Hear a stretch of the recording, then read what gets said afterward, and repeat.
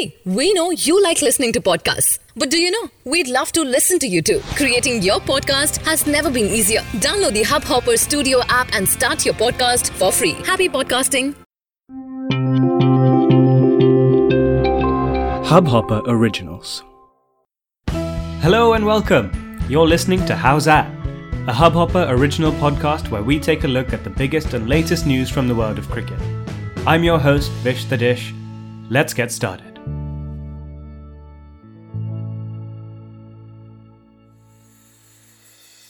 Happy holidays to all you lovely people.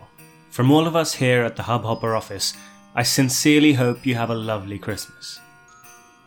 Today I want to talk a little bit about Boxing Day and give you an idea of the history behind it.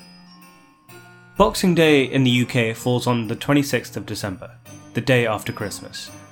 Traditionally, it was a day when employers would distribute money, food, cloth and other valuable goods to their employees in small bulk. Based on hearsay, and the BCCI would like to bring into notice that no such words were spoken on the field by the Indian captain. The BCCI got a clarification from the team management about the incident and would like to classify the reports as baseless. Australian coach Justin Langer says he liked India's aggressive yet not crossing the line approach in the test and insisted that the heated exchanges between Virat Kohli and Tim Paine were humorous but not abusive. Former Australia paceman Mitchell Johnson took a different view and ripped into Virat Kohli, saying the Indian skipper was disrespectful and made himself look silly. So here you had two opposing captains going at it and letting tempers bubble just under the surface. Not a unique situation. What was a bit more unique to see was two teammates struggling to get on the same page. In one corner we have Indian pacer Ishant Sharma, and in the other we have fellow teammate Ravindra Jadeja, who was on the field as a substitute fielder. It seems the two Indians were having a heated argument about field placement, which included a lot of abusing, animated hand gesturing, and repeated facing off, which in the potentially affecting both player and venue availability, Tuesday's auction still managed to create a spectacle with crores of rupees changing hands as 350 international cricketers fought for a maximum of 70 slots in the league.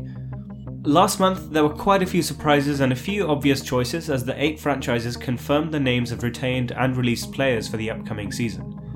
Steve Smith and David Warner have been retained by Rajasthan Royals and Sunrisers Hyderabad respectively, as both are set to return to the international cricketing stage after missing out on last year's edition of the IPL post their involvement in the ball tampering scandal in March earlier this year. Among the players released, a couple of names that stand out are Yuvraj Singh from Kings XI Punjab and Gautam Gambhir from the newly christened Delhi Capitals. The Rajasthan Royals decided to let go of Jaydev Unadkat after paying a whopping 11.5 crores for his services last season.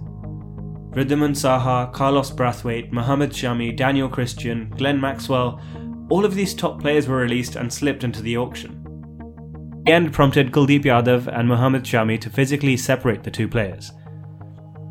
What a frustrating moment it must have been for Mohammad Shami, whose best ever test bowling figures were completely overshadowed by other action all over the field.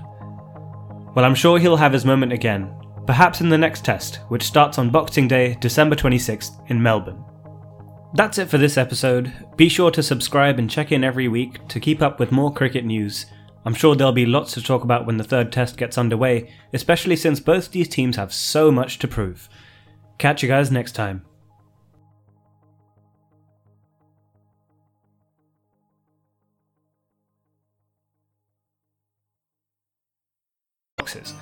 Long before that, in feudal times, the lord of the manor would gather all of those who worked on his land together and distribute boxes of practical goods such as agricultural tools, food and cloth as payment for the work that they had done throughout the year.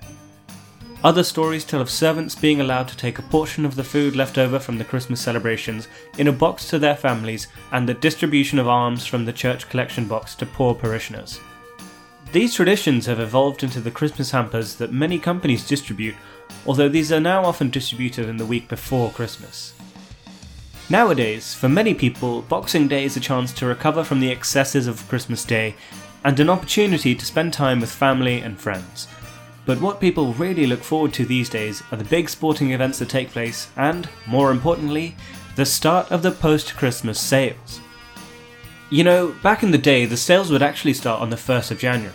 But that frenzy for post-Christmas deals was brought forward a few days to match demand and was a chance to boost sales during the 2008 recession.